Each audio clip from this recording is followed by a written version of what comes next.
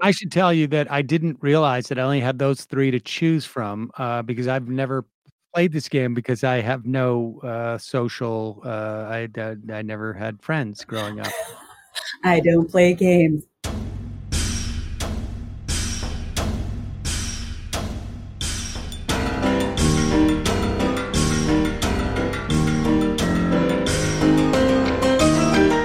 I just took a DNA test, turns out I'm 100% that Bitchuation Room. What's going on, Frantifa? How are you? It is a Thursday. Doesn't matter what day of the month it is. I forget. You might be listening into the future. What is going on? So good to see you. So good to have you here. We have an amazing show. I think I'm going to rename this show today Between Two Zaddies, because that's what it is. I've got a comedy zaddy. I've got a politics zaddy. I'm super excited. Sam Seder and Bassem Youssef are here, you guys. Get fucking pumped. All right? Just, take a shot or something of green juice or whatever you do. Do some push-ups right now. We're going to get into some stuff. We're talking about Trump going full Nazi. We're talking about ExxonMobil and lobbying behind the scenes. We're talking about the Supreme Court's extremist agenda finally coming to fruition, bearing that disgusting fruit. It's a mealy watermelon. It's a that like mealy watermelon that someone brings. You're like, I like watermelon. I gotta eat this whole fucking. That's what it is. And then we are bringing back Sext Elect Overthrow. I don't know if it's a fan favorite, but it's my favorite. It's something we used to do back in the day / a year ago when we started streaming live. Sext Elect Overthrow with all your favorite Democrats. Get pumped for that. And so good to have you here. If you haven't already, like the stream, share the stream. Sharing is caring. As well as leaving a review. Leave a review, 5 stars on iTunes if you're listening in the future. Also, do we make it? Do we make it? Let me know in that review. And don't hate on the fart song, guys. Don't hate on it. I was in San Diego doing shows, and I had live Frantifa fans come out who said they demanded that the fart song be back. So the fart song will be back on Sunday. We're doing another show Sunday. This is a 3-show week. Holy shit. A 3-show week. So on Sunday, doing the fart song, shouting out all the new patrons. Thank you so much, you guys, for becoming a patron and for tipping the show. TBR-Live on Venmo, TBR Live on Cash App. And hey, you can become a patron too. Patreon.com/Bitchuation for all the good bonus episodes, for the merch that I am slowly harvesting from just the most local, artisanal, all made of hemp and workers who only work 2 hours a day and then they read like Frantz Fanon for the rest of the day. I'm just making sure it's sourced right. So make sure, become a patron. Holy shit, become a patron. And follow us on Twitter at the Bitchuation. What is there? Bitchuation Pod? Bitchuation. Oh, God. Do I host this show? No, don't follow me. Thank you, Go. Follow the show on Twitter. Do that. But right now, you guys, it is time for the segment that we always start this show off with, which is, what are you bitching about now?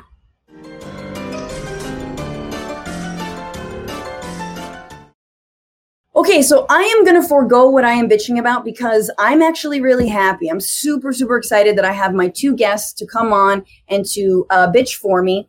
Because I'm just happy. I don't have anything to complain about now that I've got both of these guests on. So without further ado, he is the host of Air America Radio's The Majority Report. Still Air America? A live progressive news show which streams daily on YouTube and the Majority Report app and on the Peacock app, I believe, and is available as a podcast on all listening platforms.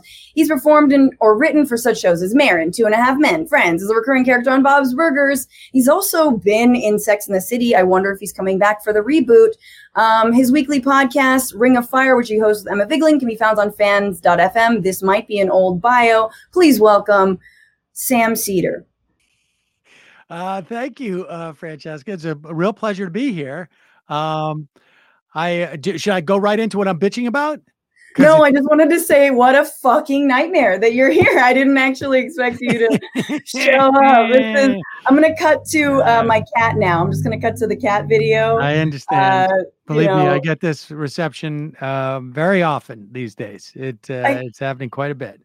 I can't look at you directly in the eye. I can't look at the camera. I So don't. I understand. That's I'm just why gonna, I have my sort of semi-tinted glasses, and that's part of the reason why I do that. Is because I'm going to look over here and tell you don't to want take off your the glasses. full force of my velveteen rabbit eyes or whatever it is to. I have no idea.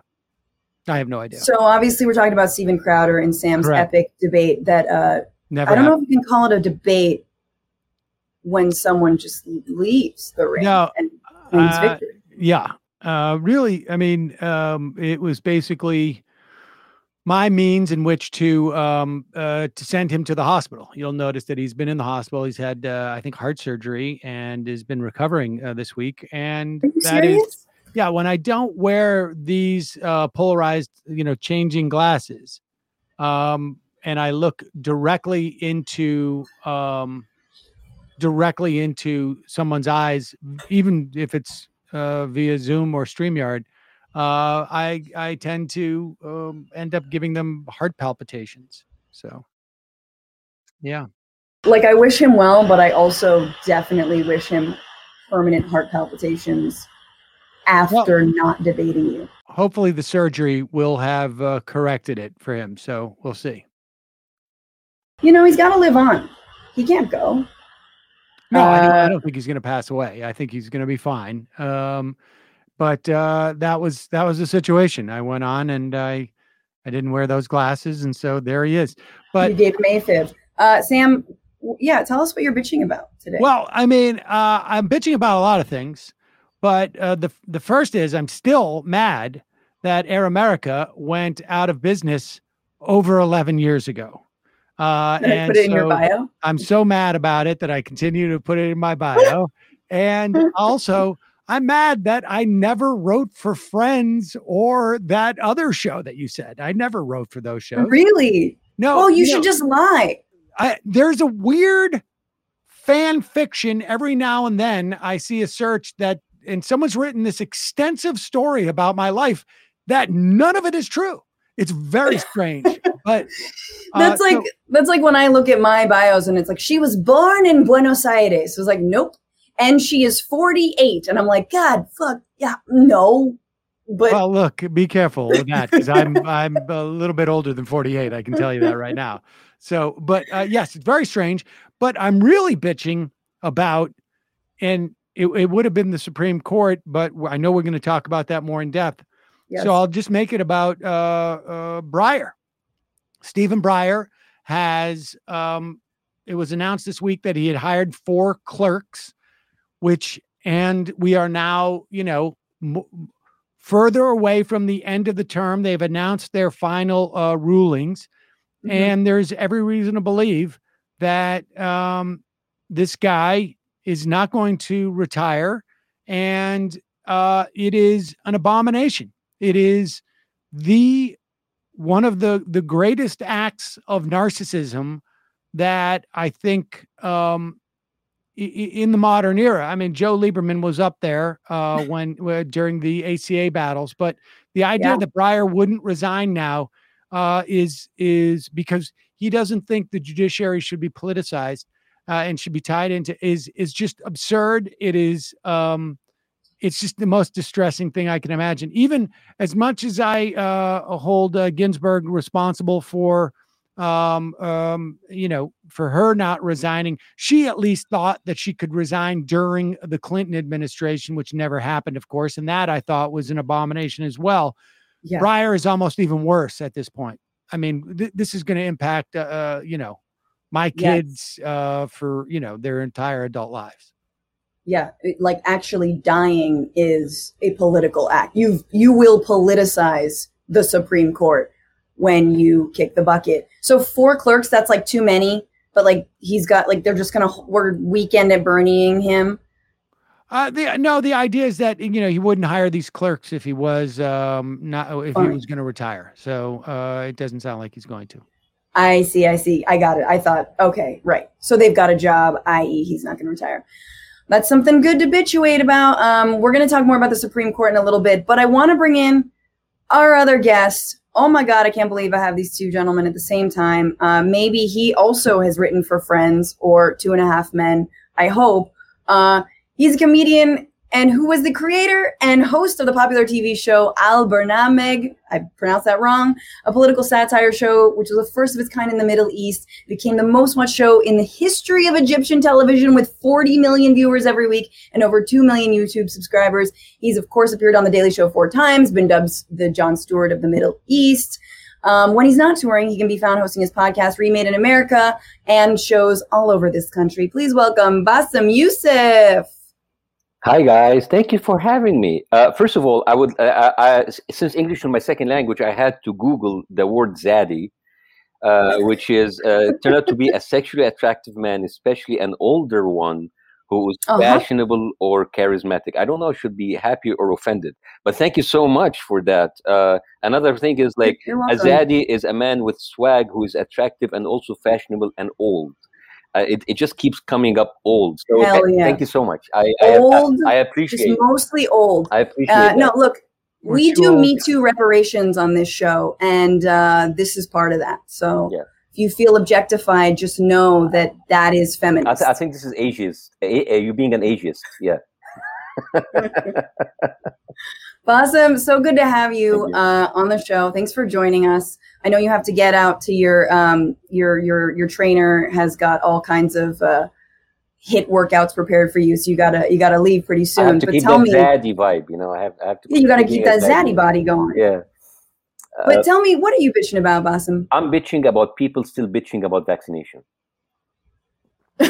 No, seriously. Okay. I mean, why are you still bitching about being vaccinated? Why don't you just go and vaccinate? I mean, those are the people who are holding everybody back.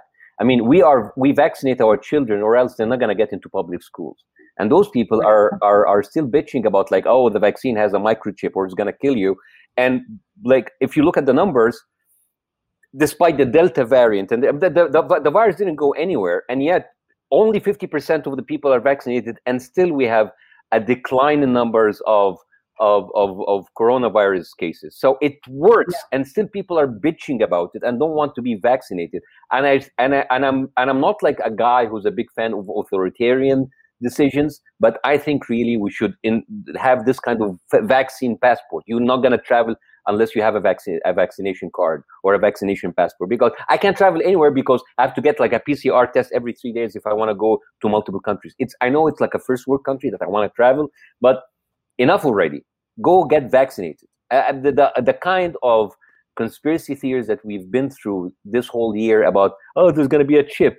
People would rather believe a guy like David Icke, who is a conspiracy theorist in England, who actually perpetuates the theory that we are being ruled by a race of alien lizards, than going to get a vaccination. This is ridiculous. The lizard thing, I mean, does have some credence. The changeling. I mean, I don't know if you've ever been to Mount Shasta, but I mean, but by the way, the whole thing about like being so racist against lizards. By the way, lizards have been like look at lizards. I mean, one of those lizards have been talking to us every single day, trying to convince us that 15 minutes can save 15% on car insurance every single day. What's wrong with lizards? We have like a live lizard. There's nothing wrong with lizards. I mean, the whole thing about like lizard phobia is just absurd. No, I'm not convinced that lizards wouldn't do a better job at running our government than I'm already saving tons of money on car insurance because of them. Thank you. Yeah.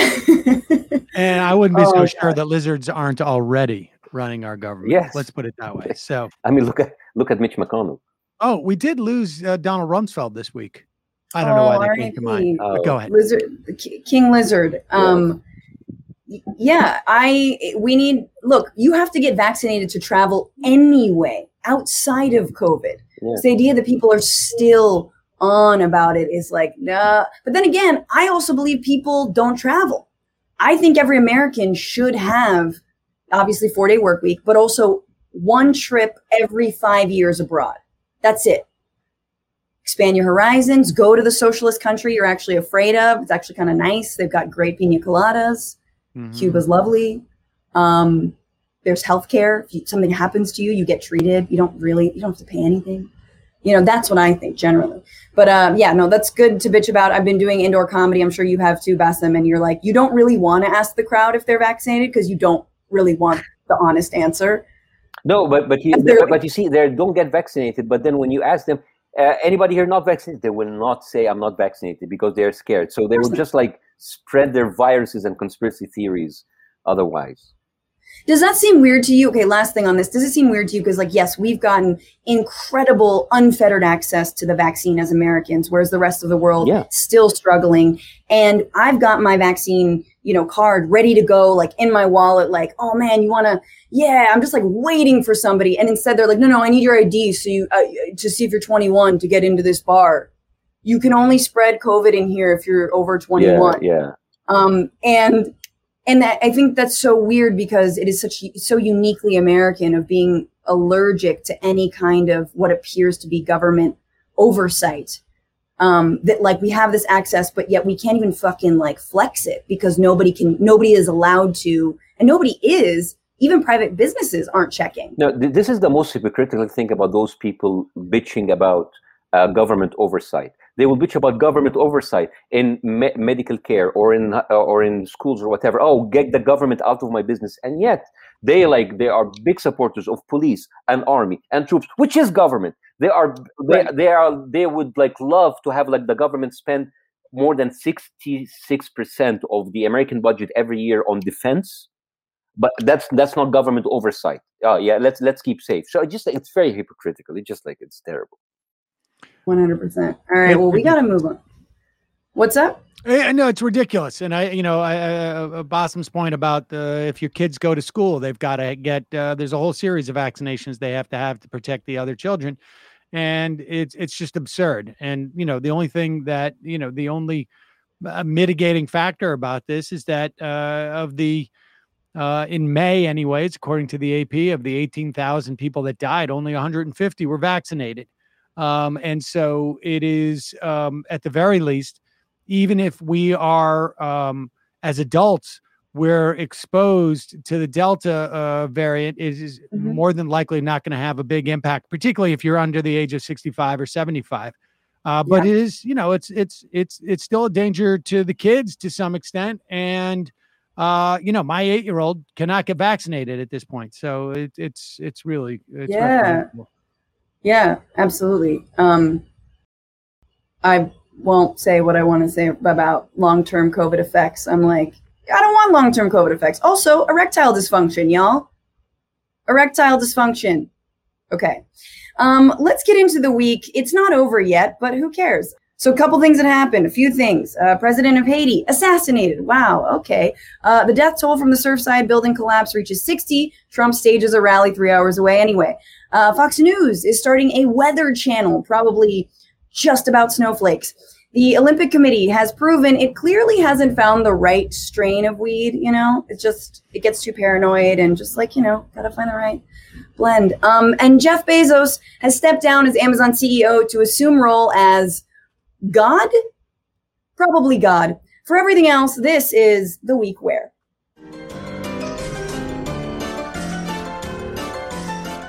Yeah, so this was the week where we bought a vowel in the Wheel of Fortune puzzle that spells Trump is a fucking Nazi. According to a new book by Michael Bender, Trump, on a visit to Europe to mark the 100th anniversary of the end of the First World War, Donald Trump insisted to his then Chief of Staff, John Kelly, well, Hitler did a lot of good things. Bender reports that Trump made the remark during an impromptu history lesson in which Kelly reminded the president which countries were on which side during the conflict and connected the dots from the First World War to the Second World War and all of Hitler's atrocities. But Bender says that Kelly then told the president that he was wrong and Trump was undeterred, emphasizing German economic recovery under Hitler during the 1930s. Kelly pushed back again, Bender writes, and argued that the German people would have been better off poor than subjected to Nazi genocide. Bender adds that Kelly told Trump that even if his claim about the German economy under the Nazis in 1933 were true, quote, you cannot ever say anything supportive of Adolf Hitler. You just can't. Okay, John Kelly, fucking woke police here. Here we go. The only good thing that Hitler ever did was kill Hitler. That is it. And we made a joke about this on Newsbroke, but the right is probably like, yeah, and he never gets credit for killing Hitler. That's like literally they said that about slavery, that like, Republicans ended slavery. We don't get credit for doing that. Why is this surprising? I mean, why is this surprising? I mean, is it really unexpected for Trump to say that Hitler did a lot of good things? I come from the Arab world, and by the way, people love Hitler as much as they love Saddam Hussein or Khomeini or whatever. The whole thing about the strong man taking the country, for them is better than anything. It doesn't matter how many victims they are. They all think about like economy, prosperity. I'm a big fan of The Handmaid's Tale. Gilead, after all of the stuff that they did in The Handmaids and the sex slavery that they did to all of those women, they just flaunted the fact that, hey, we fixed the air, which is like, we're very weird, like having a group of like religious conservatives being aware of climate change and actually fixing the climate, but they don't care. They look at it like, prosperity, economy, right. A big thing. The trains ran on time, as they say. Count for those people. People, the whole thing about like the people who promote like Nazis or Stalin or Lenin or Mao Zedong, they just look at the big picture, look at the economy, look at the big buildings, look at the prosperity. It doesn't matter if that is all being done or made or erected over millions of victims. It doesn't matter. These are not important people. Well, I would also say that, it really depends on your perspective in terms of the economy. And it really became highly monopolistic. And that's how it was so easy to become so fascistic on some level in Germany. But also, I got to say, Donald Trump's just an idiot. I mean, clinically, he's an idiot. And I think somebody said that into his ear at one point, and it was probably one of his fascist friends, and so he just bought it, and he's trying to make himself seem smart. It's the same thing with like where he turns to Blix and says, has anybody thought about putting bleach into your lung, injecting yourself with bleach? I mean, that's my idea. I just want that down on the and I think that's what this dynamic is. And I'll also say John Kelly is a shit. He was a piece of garbage in terms of what he did with immigrants, and he just understood optics probably better than the idiot who was the president. But he is also. I just don't want that to, so much of these stories we're getting about Trump are to basically make everyone around him see, whitewash their participation in this. And on some levels, Donald Trump's an idiot and a pig, but he won the presidency. John Kelly agreed to work for him.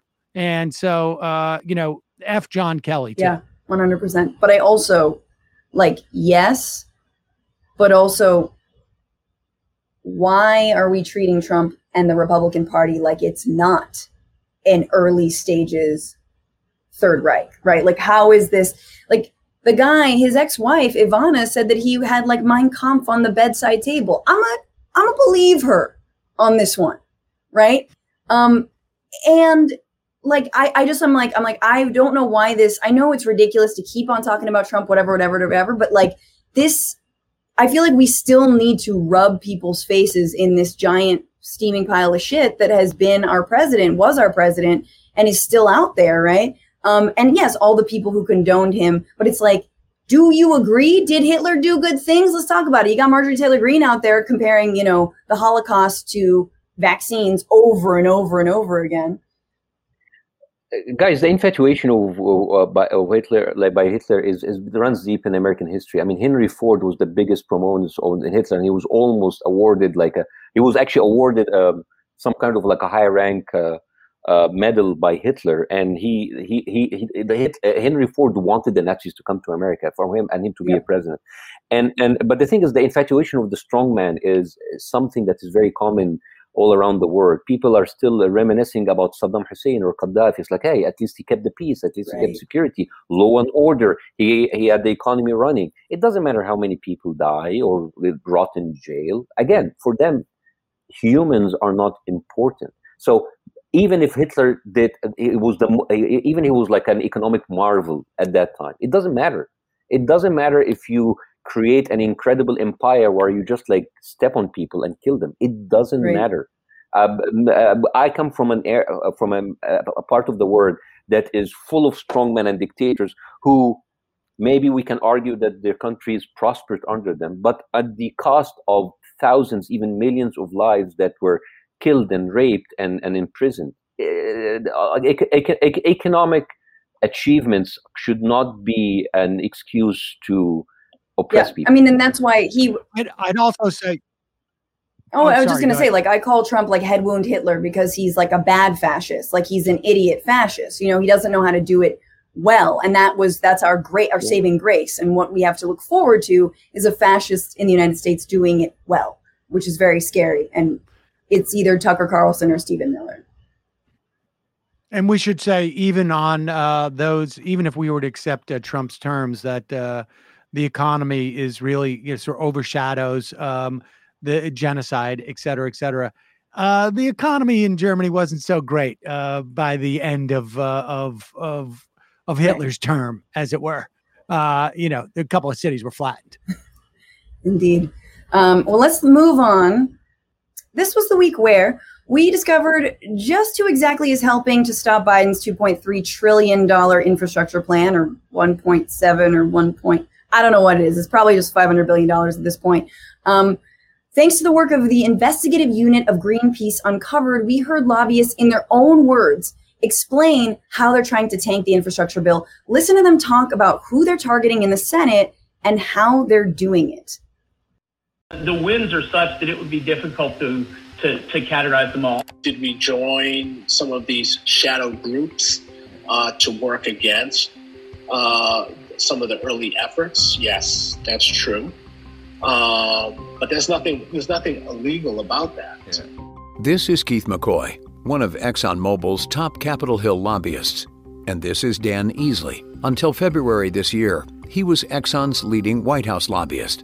Unearthed posed as recruitment consultants and told them we had a client who admired their work. Then we interviewed them on Zoom and asked them to tell us what they and the other lobbyists at Exxon have been up to. We're playing defense because President Biden's talking about this big infrastructure package, and he's going to pay for it by increasing corporate taxes. You stick to highways and bridges, then a lot of the negative stuff starts to come out because for you guys, because there's a germaneness, right? That doesn't make any sense for a highway bill. Why would you put in a something on emissions reductions on climate change to oil refineries in a highway bill? Who's the crucial guys for you?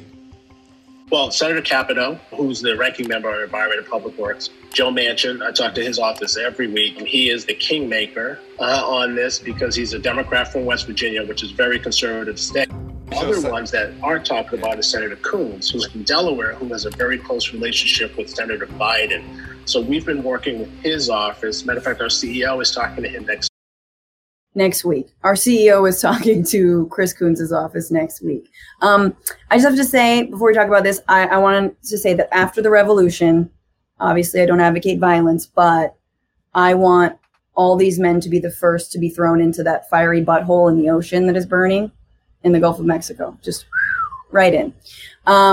So this is obviously stuff that we sort of knew was going on behind the scenes, but hearing it through what feels like a pretty easy Zoom call meeting to set up, and like just a fairly open divulging of exactly what's going on. Like, I don't know, like how many calls were leading up to this call where they just openly talk about who they're lobbying.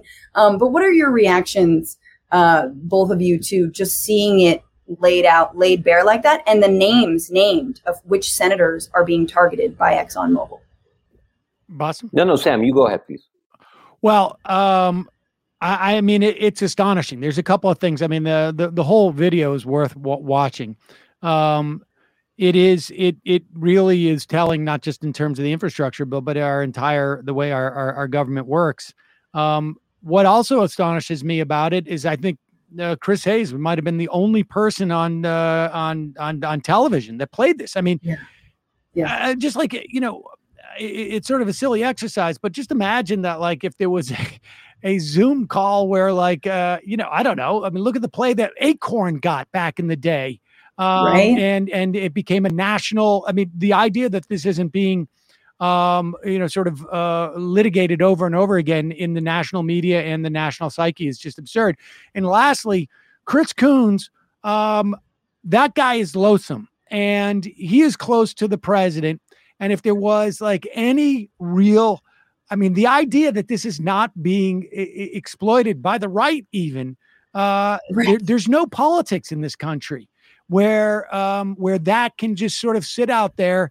Chris Coons was Joe Biden's number one surrogate during the election. Wherever Joe Biden couldn't get to, Chris Coons was there.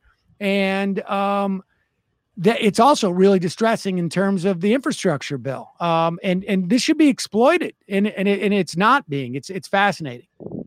Again, why are we surprised? This is exactly like police brutality. It's always there, but like we just get to act all surprised. But when it's caught on video, this has been going on forever. Mm-hmm. I'm new to this country, and as much as I love America and its democracy and ever, it is just like out there in plain sight, where senators and I think there was like some statistics saying that a senator or a congressperson has to at least raise an average of $22,500 a day in order to raise enough money for their re-elections. So those people, they go for the people to get elected or re-elected, but their loyalty is not for the people who cast the ballot. It's for the people who paid for the campaign. And it's been going on. The dark money in politics has always been an issue in America.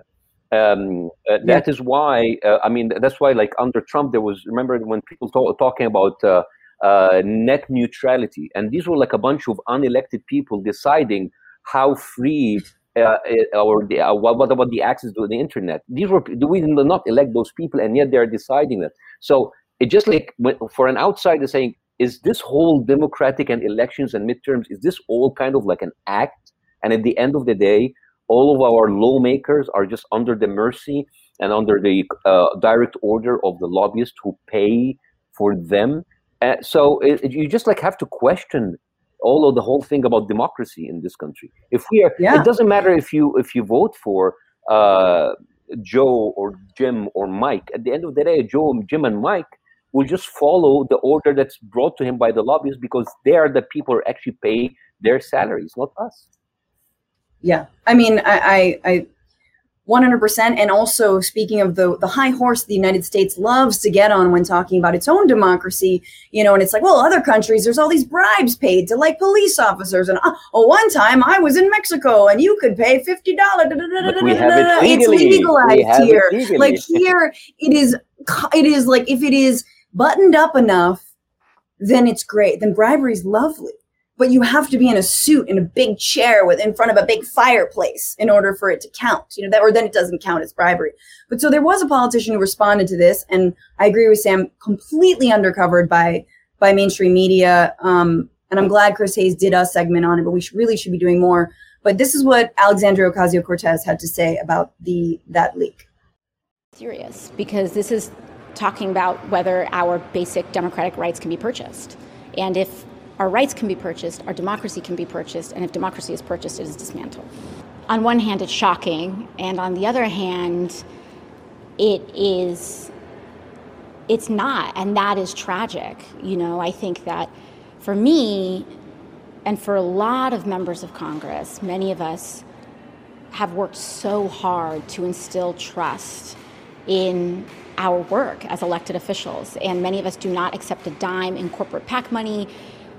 I've never taken a closed-door meeting or call with a corporate lobbyist in my entire time here. And the extent to which it was almost part of their sales pitch that they have access to influential members of Congress who then take these conversations that they have with corporate lobbyists and then try to package them as bipartisan or objective it's shameful. It's shameful. And I think that it brings a lot of shame. Okay, I apologize that I cut that video short. I think the best work that have been done on that comically was Veep. Mm-hmm. How it was just hilarious how they just made fun of all of the lobbyist thing, and how every bill kind of get dwarfed to nothing in order to satisfy the lobbyists in the most. I think it's one of the most intelligent comedies ever written for television, and I think that is the real word now for us in politics. It's just corporates run this country. Yeah. I should also say that Ro Khanna apparently has, at the very least, threatened subpoenas about that leaked audio. I don't know if he's going to. I don't know if he's going to use that power or not. I think he sits on the Energy Committee. I'm not quite sure, or the government oversight, and he should. I hope it's not just coming out for show, but. And Bassem's right. I mean, it's obviously it's been out there in the open, but in the same way that we have a different understanding of the way that police do their policing because of video. There's just something about hearing it and watching it that it should theoretically resonate more with the American public, but so far, no. So we should put body cams on senators, is what you're saying. You know what? I'm down with that. Yeah. But the problem is that if you there'd be way too much stuff you don't want to see. There are going to be so many other scandals, like bathroom scandals. I was just going to say, and hotel room scandals and all kinds of scandals. Oh, the bathroom scandals. The feet slipping underneath the stall, man. Wide stance, but when we start to talk about the Supreme Court, there was a case this week about transparency and about that dark money. Yeah, and the money's gotten darker just this week. Yeah, we're going to talk about that in a second, but I did want to bring up because I tweeted the video out, and of course, Revolving Door Project, which Max Moran's been on this show, tweeted back at me and was like, "Oh, Exxon may also be able to count on having friends in the Biden administration because 2 former Exxon consultants are slated to be confirmed by the Senate to high-ranking positions at the Treasury Department!" Exclamation points. Fun. So that's Elizabeth Rosenberg and Neil McBride. Yeah. Former consultant for ExxonMobil.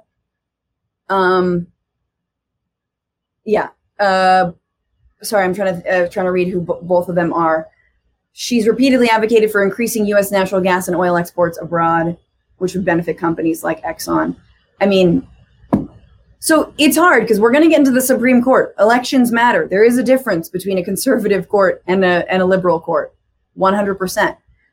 But it's hard to see that when you've got stories like this. And when we know all this hemming and hawing over the infrastructure package, which, to be honest, the media completely goes along with, because to Bassem's point, as long as you say you got something done and you had minimal negotiation, even if what you got done was money you were supposed to spend 10 years ago, but then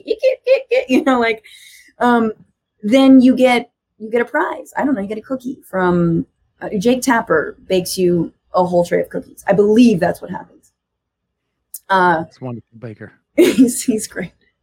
All right, let's finally move on. That was depressing enough, man. We were going to talk about the Teletubbies, but since I've got men in their prime of life, they were like, we don't know anything about Teletubbies, and it'd be weird if you did.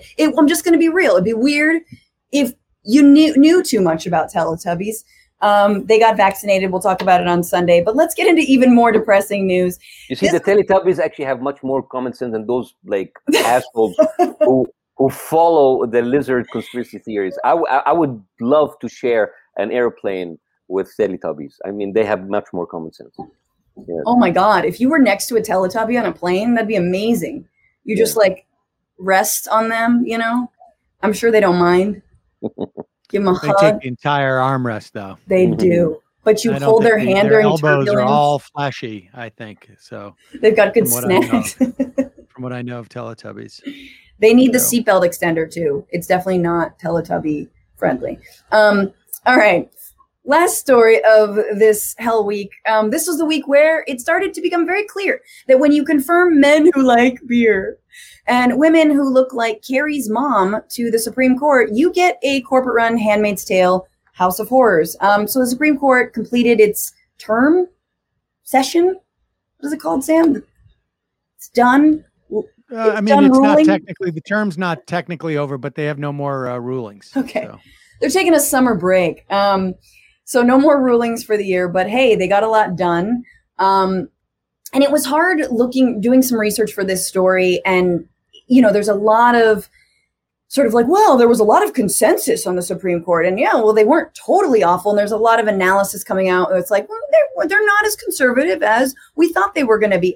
Really? So a few things that they just did, completed the gutting of the voting rights bill, ruling it unconstitutional for unions to organize farm workers on farms, undoing legacies of Cesar Chavez and others, ruling in favor of Americans for Prosperity, a dark money group, to make Citizens United even worse, which is basically that there doesn't have to be any disclosure, I believe, about sums or who was actually doing the donating. And it looks like they're going to be setting up for, in the fall, a takedown of Roe v. Wade. They might have cooled it on the ACA. I think the ACA, it's not a great bill anyway, but I think they've mostly left it alone. But yeah, this is where we're at. And I wanted, part of my research actually was just listening to Sam, your interview with Mark Joseph Stern of Slate, which was devastatingly depressing about this right-wing extremist agenda. And I wanted to sort of get your thoughts on where we're headed, because you're someone who I think during the 2016 election, if I'm not mistaken, with our good friend Jimmy Dore, got into some back and forth about, look, Clinton v. Trump might not feel like a lot of difference on paper, but when it comes to the Supreme Court, it absolutely matters. And I think progressives and leftists very often, too often, forget at how important the Supreme Court actually is. It's unbelievable to me how little the left, and I mean that from the center to the left, really appreciate what the 6-3 Supreme Court is going to mean. Mm-hmm. You ticked off a bunch of the cases, Brnovich versus DNC, this case out of Arizona about Section 2 of the Voting Rights Act. It's atrocious, the ruling that that Alito wrote for that, basically saying, even though Congress essentially amended the Voting Rights Act in 1982, any laws that existed before 1982 or at 1982 can remain, which is essentially like you've asked the plumber to come fix the leak. And he says, okay, well, the leak is the baseline now. So don't call me unless the leak is, worse than that. Cedar Point, these are all cases. Cedar Point is the one about the unionization. It's not just about unions. This is about the idea that that the government can require trespass on your property. There's a right to unionize in this country. The government said these people live on these farms. They work on these farms. We're going to allow unions to come in for a certain number of hours out of a year, essentially, to unionize. This is the first step in attacking a huge amount of regulation down the road. Like, how do you say to a restaurant, look, we need to inspect whether you're maintaining any type of hygiene? Well, the Supreme Court has said that if the government comes in and inspects, it's a taking at that point. I mean, so I didn't mean to cite my Hugo. It was, I don't know if that was all you're laughing about, the food inspector, but there's an Equifax rule. I mean, there's a whole set of rulings that are going to impact our daily lives that is obscured from us. And the left just doesn't understand the material implications.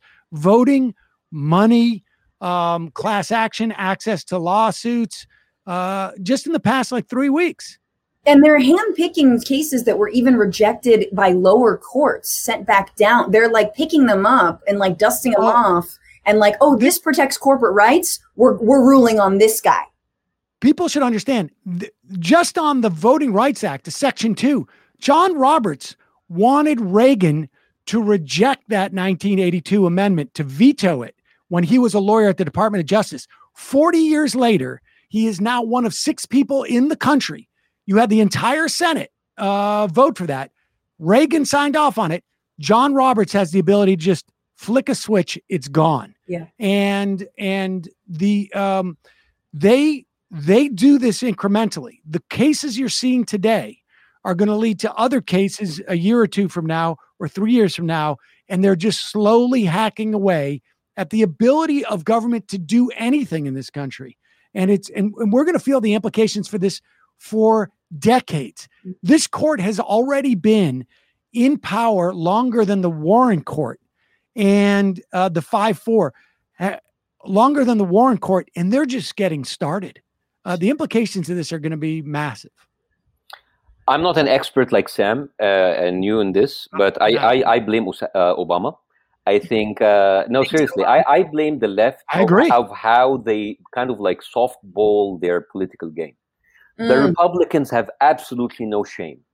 They have absolutely no shame to block Obama's Supreme Court nominee for a whole year. They have absolutely no shame to do what they want. And just the left just wants to play with the rules. I mean, stop trying to meet people in the middle. Those people don't want to meet you in the middle. They want to eliminate you and they want to gut your rights. And I think this is how you have Republicans that would prefer Putin to Obama or Biden or Hillary. Those people have no shame. And I think it's just it's about time that the left stop playing nice and by the rules and just be vicious, because you are basically fighting for your freedom. And also, and I think a conservative court is just it's only, I think, I don't know why, I think just their mission is just to conserve bullshit. And we just should play by these rules. Okay, you are the enemy and I'm going to fight you until the last breath for every single liberty and right that I have actually developed in this country, and I'm going to let you take it away. Yeah. I do want to just say that, and this sort of goes to the last story we did as well, that I feel like the left doesn't have any power. And that's something, as someone who's on the left, bothers me. And I know you didn't mean this, Bassem, but we're not in power. People assign these, the power to AOC, she can single-handedly bring Medicare for all and she's going to, no. Nobody listens to AOC inside of Congress. She gets a lot of play in the media because she does well. We like her. I like her. But when it comes to who's actually running shit and who's pulling strings, who's listening to her, the left, despite the squad, we've got more chances to have power, but we don't have power right now. And I just I think it's important to remember that as we sort of feel why aren't we doing more? The left doesn't have any power, but the left does have power to understand the implications of the court system. Yes. And they have in the left, and I mean from the center to all the way through the left. I understand that from an ideological perspective, the far left and genuine lefties in terms of socialists and whatnot, see less import to the court because there's a more of a revolutionary program. But the fact of the matter is that if you have a plan B, you better pay attention to the court, because Mitch McConnell probably gets a lot less credit than he should for Donald Trump winning, because that court seat that he maneuvered to be open was a huge driver. Was a huge driver, though. That Merrick Garland seat was a huge driver to turning out the fundamentalist base for Donald Trump. And Bassem is exactly right. The Obama administration did not take the court seriously whatsoever. And it's one thing to say, I can't control Mitch McConnell, but you can say, okay, here's Merrick Garland. You won't give him a hearing? Here's a half a dozen others. I'm going to hit every constituency out there so that Mitch McConnell, you are shitting and spitting on the face of a whole series of constituents that we need to come out and vote in the fall. You could have politicized that a lot more. Barack Obama failed miserably at it. He failed miserably at taking the judiciary seriously, which is astonishing for a constitutional law expert. Joe Biden, to his credit, has put at this juncture, it's not that many, more lifetime appointments than any other president. Not that many, maybe a dozen at this point, but at least he's taking it seriously. And hopefully they'll fill as many of these lifetime appointments, not all in the Supreme Court, obviously, very quickly. But that's what we can do. We can become more sensitive to the relevance of this issue and put political pressure on our politicians to take it seriously too, because they know that Democratic voters just don't take it as seriously. Short of Roe v. Wade, that's it. It's obscured. And part of it is because there's a corporate agenda, even by the Democrats, who they put on the court. So absolutely, I think that is really it, and that is why what's bothered me. I mean, we talked about dark money just a little bit ago. Now we're talking about the Supreme Court. The right has had an agenda. We don't know what the Democrats' agenda has or hasn't been. They had, it's like you hear David Axelrod, who's Obama's, chief of staff advisor, where he was like, we really got blindsided by 2010, when we lost like Congress, and we just got blindsided by all the Koch brother money. And you're like, how did you get blindsided by this? How did you not? And once you knew what was going on, once you could see that Citizens United was just funneling endless amounts of money into your opponent, how did you not create a defense? To that. And the same thing with the Supreme Court. You think about Barrett and Kavanaugh have been waiting in the wings for so long. And it's like, okay, well, who do we got waiting in the wing? What was our think tank strategy? Were those big donors? And when I say our, I mean protecting the right to choose whether you want to be a mother or not. All right. So just going to show this last thing. With Barrett on board, obviously, you've got emergency appeals from churches fighting pandemic restrictions, strengthening religious laws, now landmark Roe v. Wade abortion rights ruling, and a call for constitutional right to carry a gun in public signal that the court's conservatives are ready to begin a legal transformation. Yep. Okay. All right. We got to get to some happy stuff. Before Bassem, I know you got a dash, so we're gonna do one final segment. This is what I want to know, which is there's lots of discussion on the right about cancel culture. There's lots of discussion about comics. You can't say anything in comedy anymore. You can't say it, right? So my question is the right funny? Can the right be funny? This is the sitch.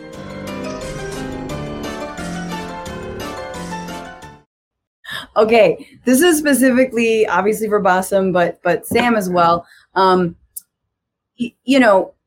think there's a lot of, the right loves to talk about cancel culture. You can't say anything, blah, blah, tone policing, woke police, blah, blah, blah. Trump, meanwhile, we just found out, was looking into how he could sick the DOJ or the FCC on SNL. Just pathetic shit. Trying to clamp down on anyone making fun of him. I mean, we all agree that Alec Baldwin should be arrested for a terrible impression of Trump. That is, I think, bipartisan. But I wanted to ask you, Bassem, about what it is like doing comedy under a dictatorship and when authoritarianism comes to power. Trump and LCC were friends. He was probably studying your case. He was like, if we can just get SNL off the air. Well, here's the thing. The whole thing about satire and irony, that it's subversive. And conservatives, by default, cannot be subversive. Because it's about making fun of taboos, about establishments, about the thing that we hold dear and holy. And the conservatives, they hold to these. So they cannot. So what happens that their satire is misogynist, is racist, is big anti-minority, and it's just like they're terrible. I mean, if you watch the so-called comedy show on Fox News, which is like, it's so cringy. But, for example, one of the the very few comedic actors that came from with a right-wing mentality is Kelsey Grammer, Frasier, right? He's great. I mean, he's one of I love him. I loved Frasier, one of my favorite shows. But then they tried their hand on a Naked Gun kind of satire when they did a movie called An American Carol. And I'm sure that even if you don't remember that movie, it's fine because it was it was 12% on Rotten Tomatoes. It was a terrible, terrible movie. 4.1 out of 10 from IMDb, and they were basically doing like a kind of a Naked Gun parody on Roger Moore, what's his name, Michael Moore kind of movies. Oh, and it was yeah. the most terrible satirical movie you can ever see. It was terrible, and it's full of like all of these terrible stereotypes about Arabs and Muslims and women and liberals. It's just like rude. Their comedy is Kelsey rude. Grammer was in this movie. I feel like we have to get high and watch it. Like, this is No. like... Yeah. Kelsey Grammer was on it. He was the guy who's starring American Carol. It was just like one of the most terrible right-wing kind of satire. You have to watch it as a case study, and it just like they don't get the satire in the same way that the left wing, because for them it's just like insulting. And and when they do satire, they do it in a way. I mean, you have like the article that you shared with us, which is a comparison between The Onion and the Babylon Bee. Mm-hmm. The Babylon Bee, I didn't know that there was like it was a conservative right-wing satirical site until I actually researched it, because I found my right-wing friend sharing their articles as real news. Yes. And it's kind of like the way that they feed into the narrative of their conspiracy theories. The Onion is just like clear-cut, very, very intelligent satire, and it shows. But the way that they do it is just like, it's a way to feed into the misinformation of the conspiracy theories. And so the short answer is the right wing suck at satire. I had it because I had Islamists and right-wing pro-military characters trying to do satire against me, and they were like terrible. They were just like terrible. It was like so unfunny, and it's only funny for their own followers. And the reason why their followers like that kind of satire is, for them it's a way to insult the other. It's more of insulting comedy. It's not intelligent. It's just like raw and just like in your face, on the nose. Terrible. Well, and it's the victim complex right now that the right has, which is they see like, you know, Black Lives Matter as the establishment, as if it were the establishment. So their satire is like, well, since we can't say, you know, I don't know, the N-word, or we can't make fun of women, or we have to ask for consent, that suddenly becomes our like oppression, and we're fighting against that. Therefore, we can do satire. First of all, the whole thing about cancel culture is bullshit, because no one will come at you and put you in jail because like some sort of a politically incorrect joke you did.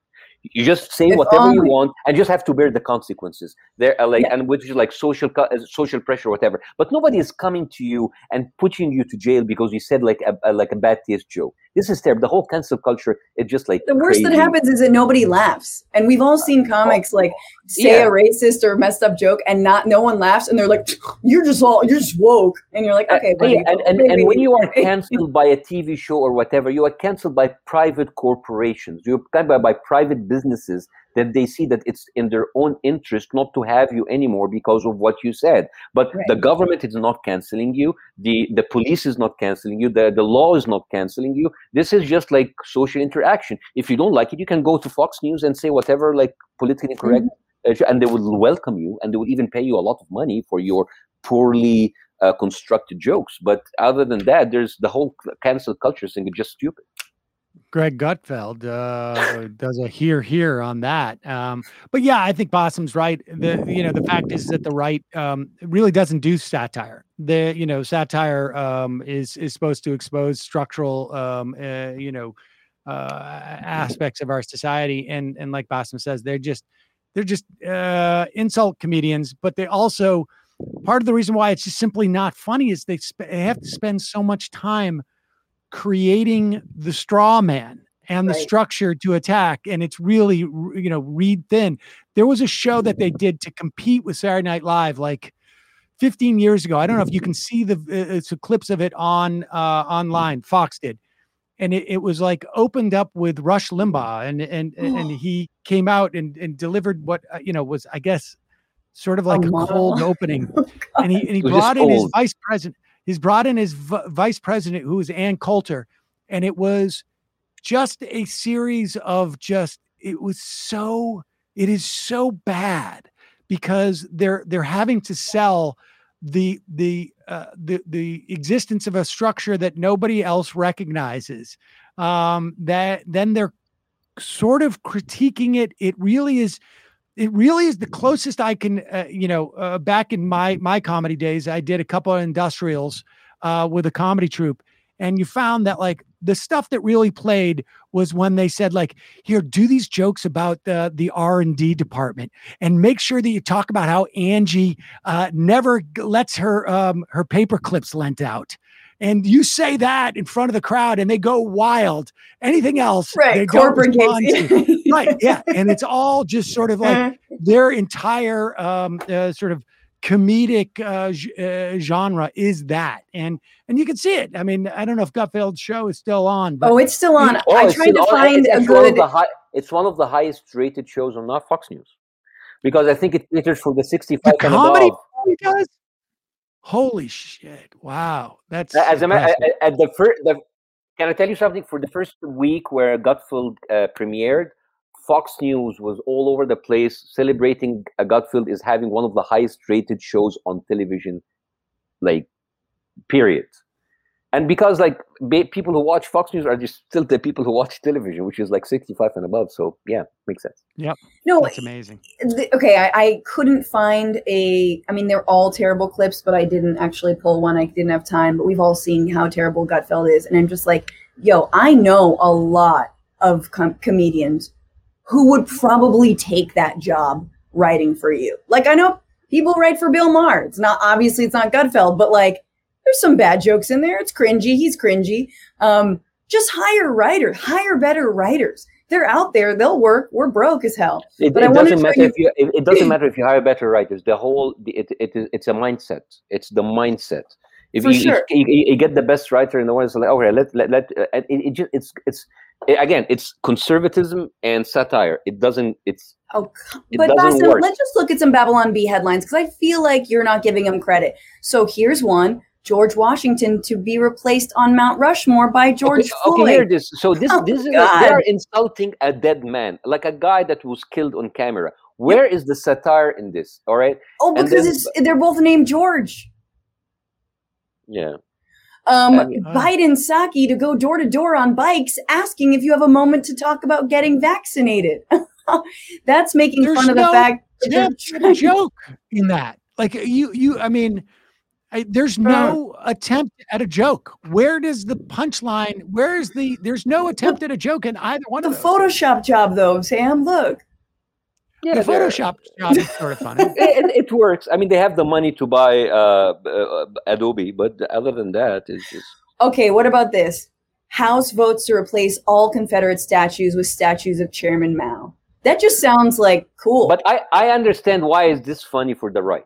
I understand, because like we would rather to have a racist leader in the Civil War who enslaved black people other than we have a communist. Yes, I see that. I see the joke. I'm glad you could see it. This one I literally don't understand. AOC donates casket she was buried in after being killed on January 6th to Smithsonian. Yeah. That joke is that she has been really overly dramatic and has claimed, about what happened on January 6th. Yeah, because God forbid if you keep like if you don't talk about like how people were like inches away from coming in and threatening to kill you. Yeah. But like, I'm not even offended by their dumb talking point. It's just that it's so not funny. It is just like, and those aren't even punching down. They have other ones that are like all like, oh, why women make great soldiers, and it's like, they can only do 5 push-ups and make you look strong.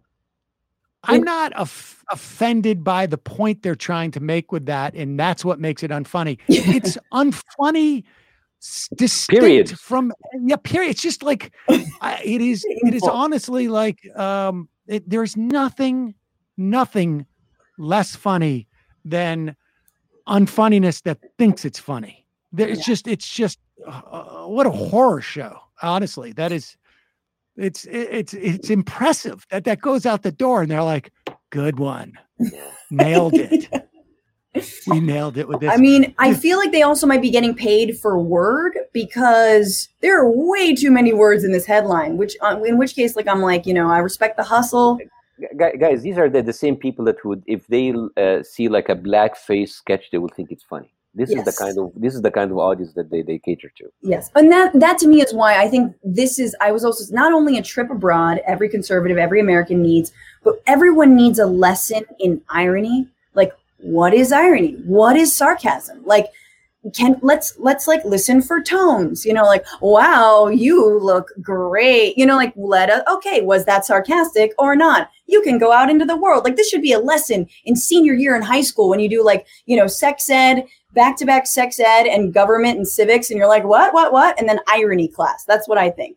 And then I think we would create better citizens if we just did that, because literally people thought Colbert Report was like a real show. And then you've got liberals who are like, oh my God, it's Stephen Colbert's fault that Trump got elected. You're like, no, it's not hearing tones. Yeah, it's ironic that the right has any kind of satire. That's the irony. I will say Donald Trump at times can be funny. I mean, legitimately funny. But I think it's just because he's I think, I can't think of a time off the top of my head, but he is pretty good at insulting people. And, he's an insult comic. He's an insult comic. He's a hack comic. Yes. From very early on, he just struck me as a road comic. I mean, and basically uses the same technique. And look, you go out and you do, during the campaign, you do 200 nights a year, 300 nights a year, you're going to get pretty good. Yes. If you got any like inkling of like showmanship, you're going to figure out the lines that work. You can keep repeating them. You already have an audience that is completely, yours as you walk in the room. And so he should have just been a stand-up. Hitler should have been an artist as George W. Bush. Maybe he could have just been a stand-up. Bassem, we would have toured with him. It would have been funny-ish. Could have been great. You guys come in my bus. Actually, it's you, Francesca. The worst part of that Access Hollywood video is I like that actress because I used to be obsessed with Days of Our Lives when I was like 14. I was like, don't disrespect her. Don't remember her name, but she was good as Nicole Evil. All right. We're going to move on to our final segment, but I want to read a few comments real quick. Thank you guys so much for being here. Thank you for your super chats. Thank you for becoming a patron, patreon.com/bitchuationroom. On Trump, Steve Damon on YouTube says fascism is good for business and in the short term, I think you meant short term, which is why Trump loved it. Short-term thinking is a very German thing. All right, now we're judging the Germans, but yes, it's true. Fascism is absolutely good for business. I mean, I think there were a couple of Wall Street executives who said that about Warren. Like, would they rather have Trump or Elizabeth Warren? And they were like, Trump. That was before the election. Tesla Ranger, I think Trump is a Nazi, but also too stupid to realize he's a Nazi. Could be. Invincible Queer on Exxon Mobil, 4 horsemen gonna apocalypse. Very true. Dragon Slayer, Slayer Dragon, Corporatocracy says, you can vote for whomever you wish out of those 2 options I've so generously provided. And Liu Kang on YouTube, SCOTUS is more important than POTUS, always has been. And Little Mac, what's up? Thank you so much for your super chat. Bottom line, we live in an oligarchy with good people fighting hard to return us to democracy. Please keep fighting the good fight for us, Franny and Sam. Love you both. Love you. Thank you. And Todd, thank you so much. There should be comedy police, the only police I will endorse. Comedy police is the audience, man. If they laugh, if they don't laugh, and sometimes they're terrible, just like police. Not all audiences are good. All right, guys, let's move to our final segment, our fun segment. Who we gonna sex? Who we gonna elect? Who we gonna overthrow? Let's get into it.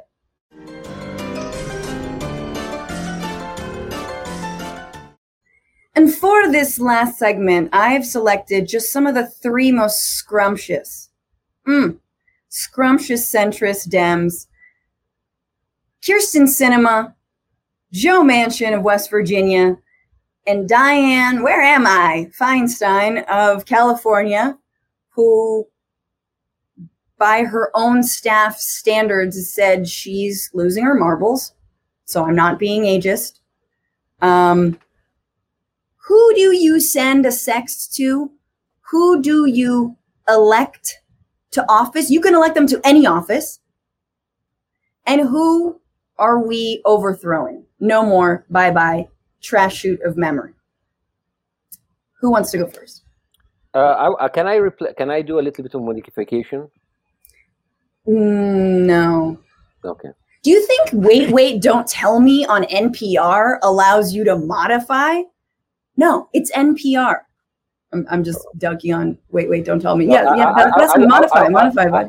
I would do stab, shoot, decapitate, and all of them will be Mitch McConnell. No. And all of them is Mitch McConnell. All Mitch McConnell. Okay. Yes. Okay. Well, let me see if. So the thing is, like, I would. There's kill, right? There's a kill. No, there's overthrow. Oh, overthrow. That's Joe, the guy, the Joe Manchin. That's the guy from West Virginia, the Democrat from West Virginia, yes. right? Yeah. All right. Yeah. That overthrow. I shouldn't be talking about sexting because they are women, and this is like a whole Me Too movement. But I would choose Feinstein because she wouldn't remember. Now she's losing a marble, and I don't know. The third one, she looks like a high school principal, so I would elect her for that. Yeah. Okay. Elect her to be a high school principal. I don't know if is that elected. I feel like that's. I don't know. That's just a job, but I like that. Okay. I fail on this test. Local office. No, I like it. Sam, what about you? I should tell you that I didn't realize that I only had those three to choose from because I've never played this game because I have no social. I never had friends growing up. I don't play games. But now, off the top of my head, I would say, okay, what I would do is I would sext Joe Manchin because he needs to be wooed. And I feel like I could woo him into perhaps supporting the reconciliation and maybe even getting rid of the filibuster. Okay. That's how good your sext is. Okay. Yeah, I mean, I would try. Maybe he will filibuster your sext. I mean, like, you're gonna send him a sext, and then he will send you back like a whole useless one text. Of those long texts that you have to like expand. I feel like it's worth a try, and I feel like it's worth a try. And Kristen Sinema, I would have her elected to governor of Arizona, so we could get a different Democrat in her position in the Senate. And Feinstein I'd overthrow because it's a blue state and we can just get rid of her. I mean, originally I was going to say I would text Feinstein, but Bassem said it, so I had to make a last ditch. Yeah, I mean, eggplant. I'm hungry. I love an eggplant parm. But I would just overthrow Feinstein and get it's a blue state. So we're sexting. Okay, So your sex game is good. You're gonna sex. I would totally sex Manchin for sure. He's the one that you're like. He probably would respond better to yours than mine, but I'm not sure about that. You never know. You could show him the calves. I got some game. With my calves. Yeah, so sure. Yeah, I mean you did years ago, but yeah. Sexting Manchin for sure. Sexting Manchin because he's very, very. He feels like he's more. Obviously, he's impressionable. Very impressionable. You overthrowing Sinema. I don't trust Kristen Sinema anywhere doing anything other than like picking tops out at Talbot's. That's it. You just help me with a top at Talbot's, which I don't own a boat, so I don't shop there. But if I did, I would trust Kirsten Sinema to help me pick out a top. That's the only place I trust her. Nowhere near politics. This woman used to be the Green Party. Now she's a Republican, essentially. Do not know, do not care. She's more into like wearing statement pieces rather than legislating. Overthrow her. And Feinstein, Dianne, die fi. Die fi. Before you die fi, I'm going to elect you. Whatever office you want, girl. I don't you want to be president? That's fine.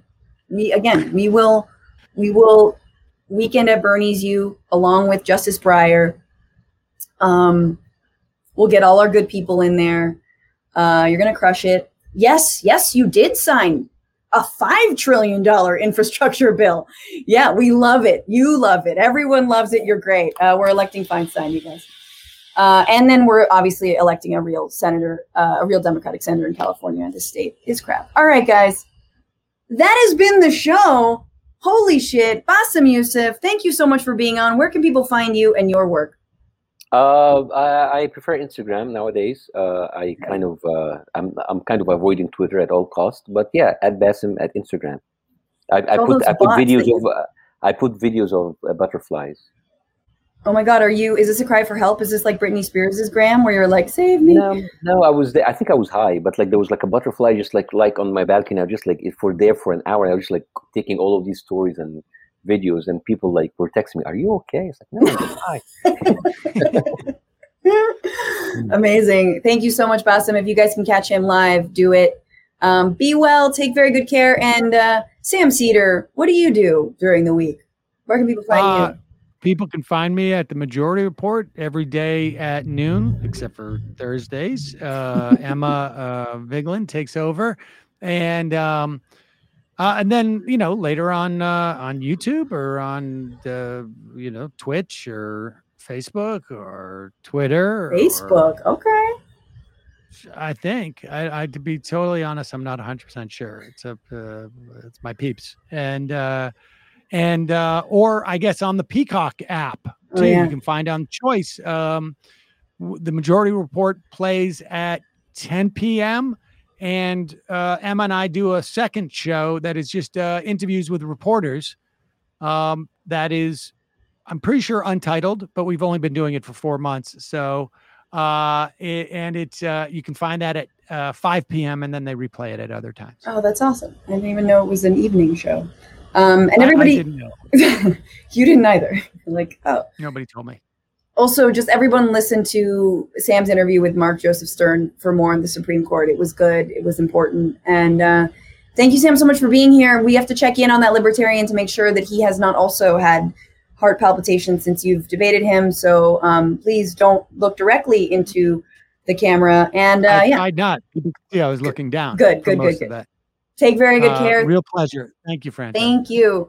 And thank you, everybody, for being here. Oh, my God, on a Thursday. What a fucking delight. And make sure to stay tuned for Sunday. We've got a show with Bridget Todd of Ultraviolet and the very, very funny comedian James Fritz. And we will be talking about Teletubbies. Hell yeah. And until then, remember, fight the power, fuck the patriarchy, and don't just bitch about it. Be about it. Later.